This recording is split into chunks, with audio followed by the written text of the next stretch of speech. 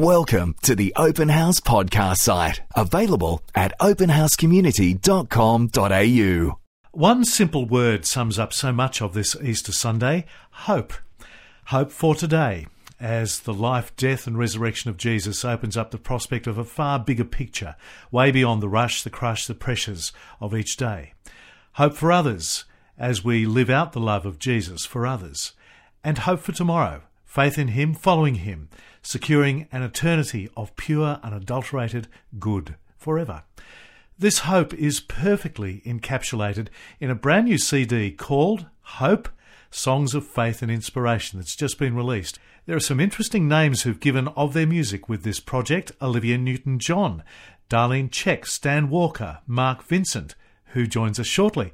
The CD is also bookended, start and finish, by some inspiring thoughts on hope from the CEO of World Vision, Tim Costello, who joins us on Open House. Tim, welcome.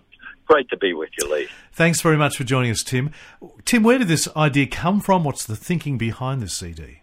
Well, a PricewaterhouseCoopers partner now at NAB, Andrew Hager, who happened to be not just an accountant but a brilliant musician, came and talked to me about 2005 about this idea of singing some of the great gospel songs with some of Australia's best artists and injecting hope, as you just described it, into, our secular culture.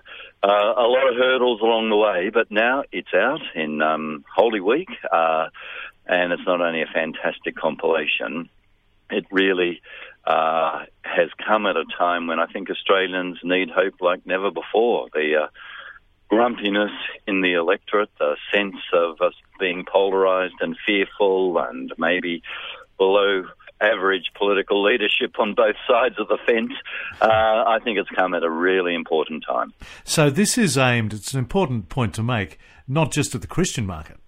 No, not at all. And many of the people who sing on it, they're singing gospel songs, are people who every Australian knows and loves, notably Olivia Newton-John and Mark Vincent. The idea of North, so names that people know, even if they've never been to church. The style, the content of the music, it's quite a range, isn't it?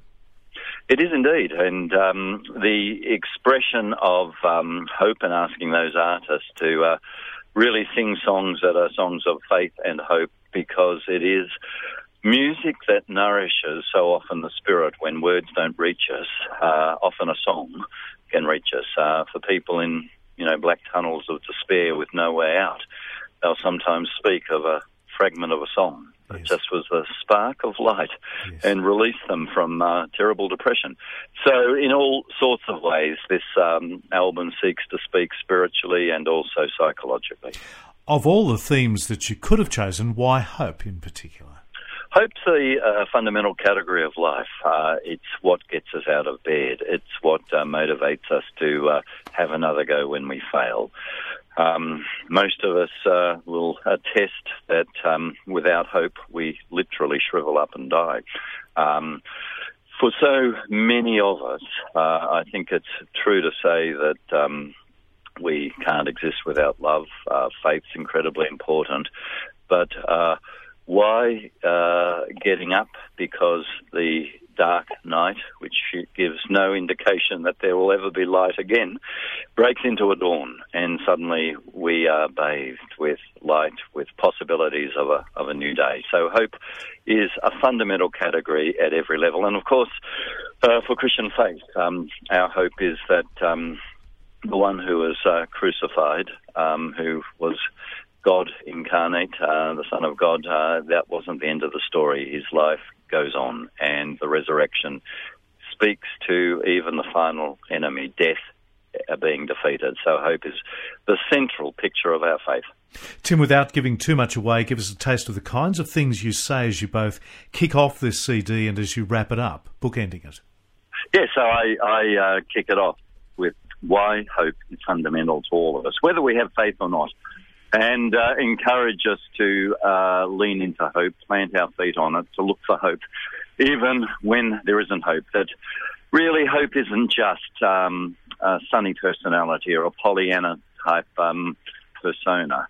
hope is often born in the very bowels of despair. It rises up. It surprises us. It's sometimes pure gift. And I think most of us understand that. And when we reflect on that as Christians, we understand it came out of the despair of Good Friday. The most terrible act, if you like, of not just a good man, but the Son of God, and the world's rejection of what he was offering. And then there's out of the bowels of despair, the resurrection on Sunday. So that's why it coming out in this week is so great. Terrific. We've been talking about favourable, memorable Easters. Have you got one yourself that you can share with us tonight?